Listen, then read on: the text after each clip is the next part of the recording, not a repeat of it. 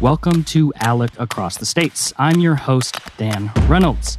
Today we're going to be talking about occupational licensing, reform, and how it relates to COVID-19. Joining me to discuss that, we have three distinguished guests. First, Shoshana Weissman is the digital media manager at R Street. Shoshana, thank you so much for calling into our virtual podcast here. Thanks so much for having me. Of course. In her role at R Street, as she manages all of their digital media, she's actually also their occupational licensing expert. Also joining us is Representative Derek Grier from Missouri. He represents District 100 out there in St. Louis County. Representative Grier, thank you so much for calling in. Great to be here with you. Thank you. And also, for everything on occupational licensing here at ALEC, we have our ALEC Director of the Commerce, Insurance, and Economic Development Task Force, Michael Slabinski. Thank you so much for calling in and for getting all these great thinkers together for this podcast. How's it going? Going pretty well. So to kick things off, for some of our listeners, there's probably only a fraction of them who don't know what actually occupational licensing is, but for those that don't know, can you give a brief explainer, maybe Shoshana or Representative Grier, you want to take this one? What is an occupational licensing, or maybe even what is it trying to do? Sure. I'll jump in and talk about the basics. So there's licenses for all kinds of jobs, from florists like in Louisiana to hair braiders to doctors. So all across the economy, you have licenses for all kinds of professions. So in a lot of cases, people say, well, this protects consumers, it protects health and safety, make sure that there's a minimum standard. And in some cases, it works, like for doctors and nurses. But in a lot of cases, it doesn't really protect anyone, and it just keeps people out of the industry. Like, that's why Louisiana is the only state to license florists, which means that you can't be a florist in Louisiana without a government license. And years ago, there was when they had a longer exam that had a floral arrangement part, their pass rate was lower than the Louisiana bar exam pass rate.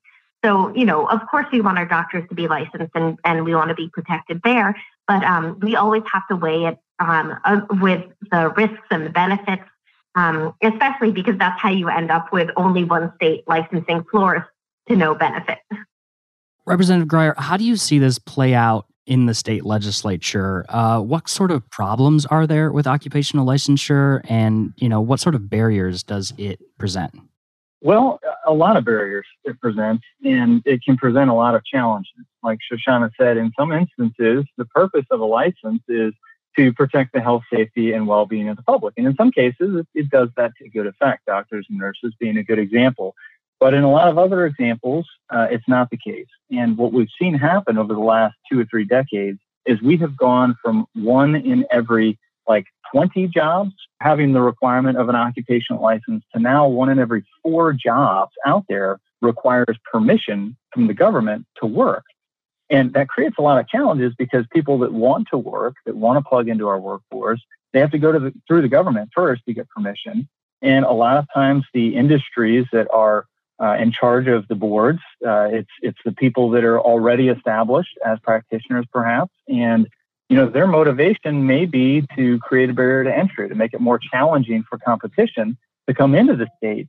As a free market person, as someone who believes in free markets and capitalism, I have a real problem with that because there are a lot of small businesses out there that are struggling to find skilled workers. As I travel around Missouri, every business I talk to, it seems like, has the same problem. And that problem is that they don't have enough workers to fill the jobs. We've got the jobs, we can't find the workers. So when we're thinking about how can we as a state encourage people to come to Missouri and to practice in Missouri and fill those jobs, well, we've got to break down some of those barriers that are artificial and aren't doing any good. They're not protecting the safety, health, and well-being of the public.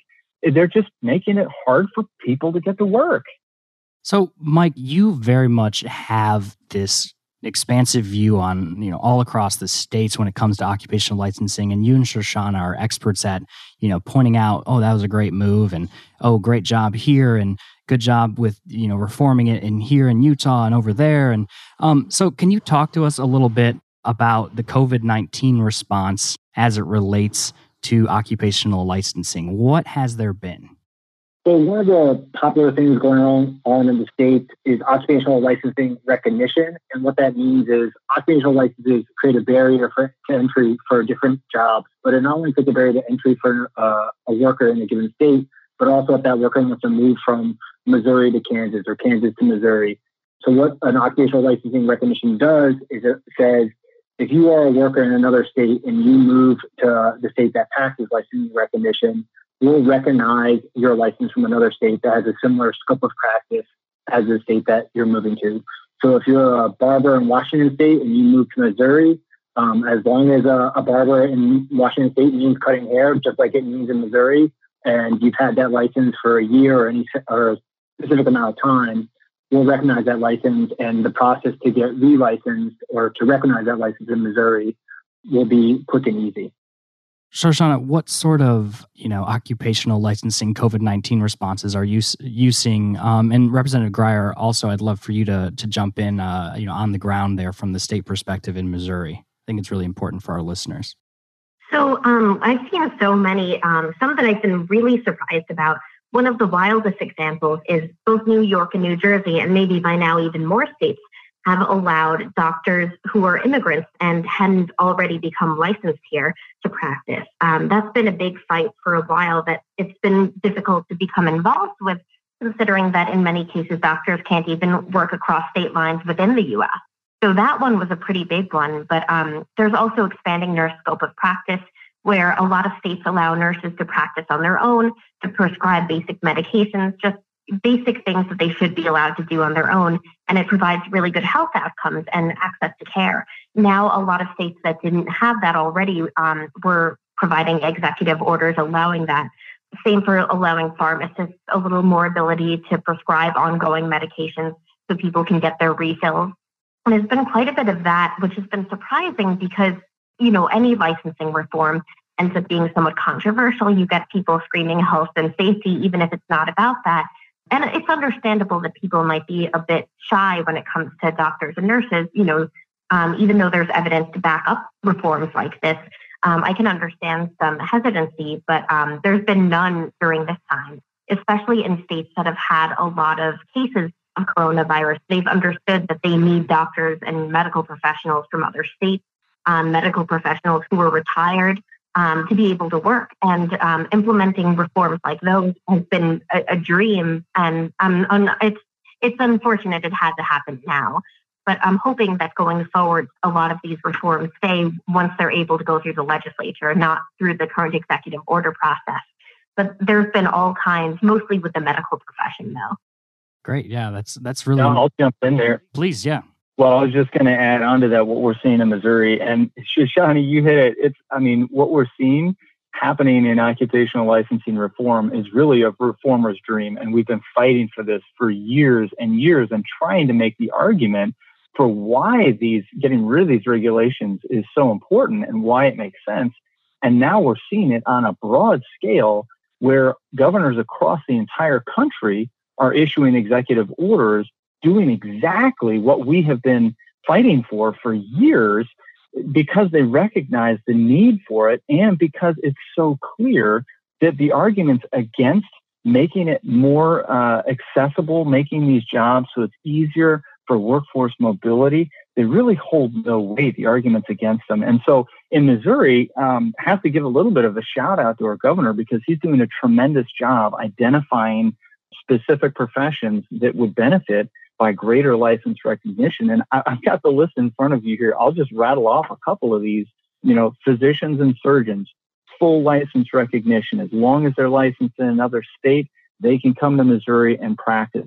Behavior analysts, assistant behavior analysts, psychologists, all of them have full license reciprocity and recognition now.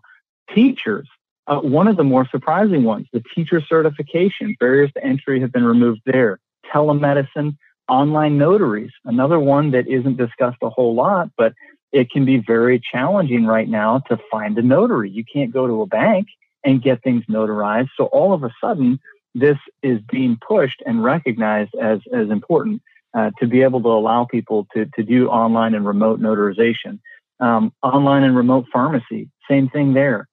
And the Missouri Board of Nursing, there have been executive orders lessening some of the regulations there, allowing for temporary permits to be extended for longer periods of time. And even people that have not had the opportunity to test and pass their test to get the license, if they've gone through the schooling, we're allowing them to start practicing right away on a temporary license because they can't go and take the test in person. All the testing locations are closed, right?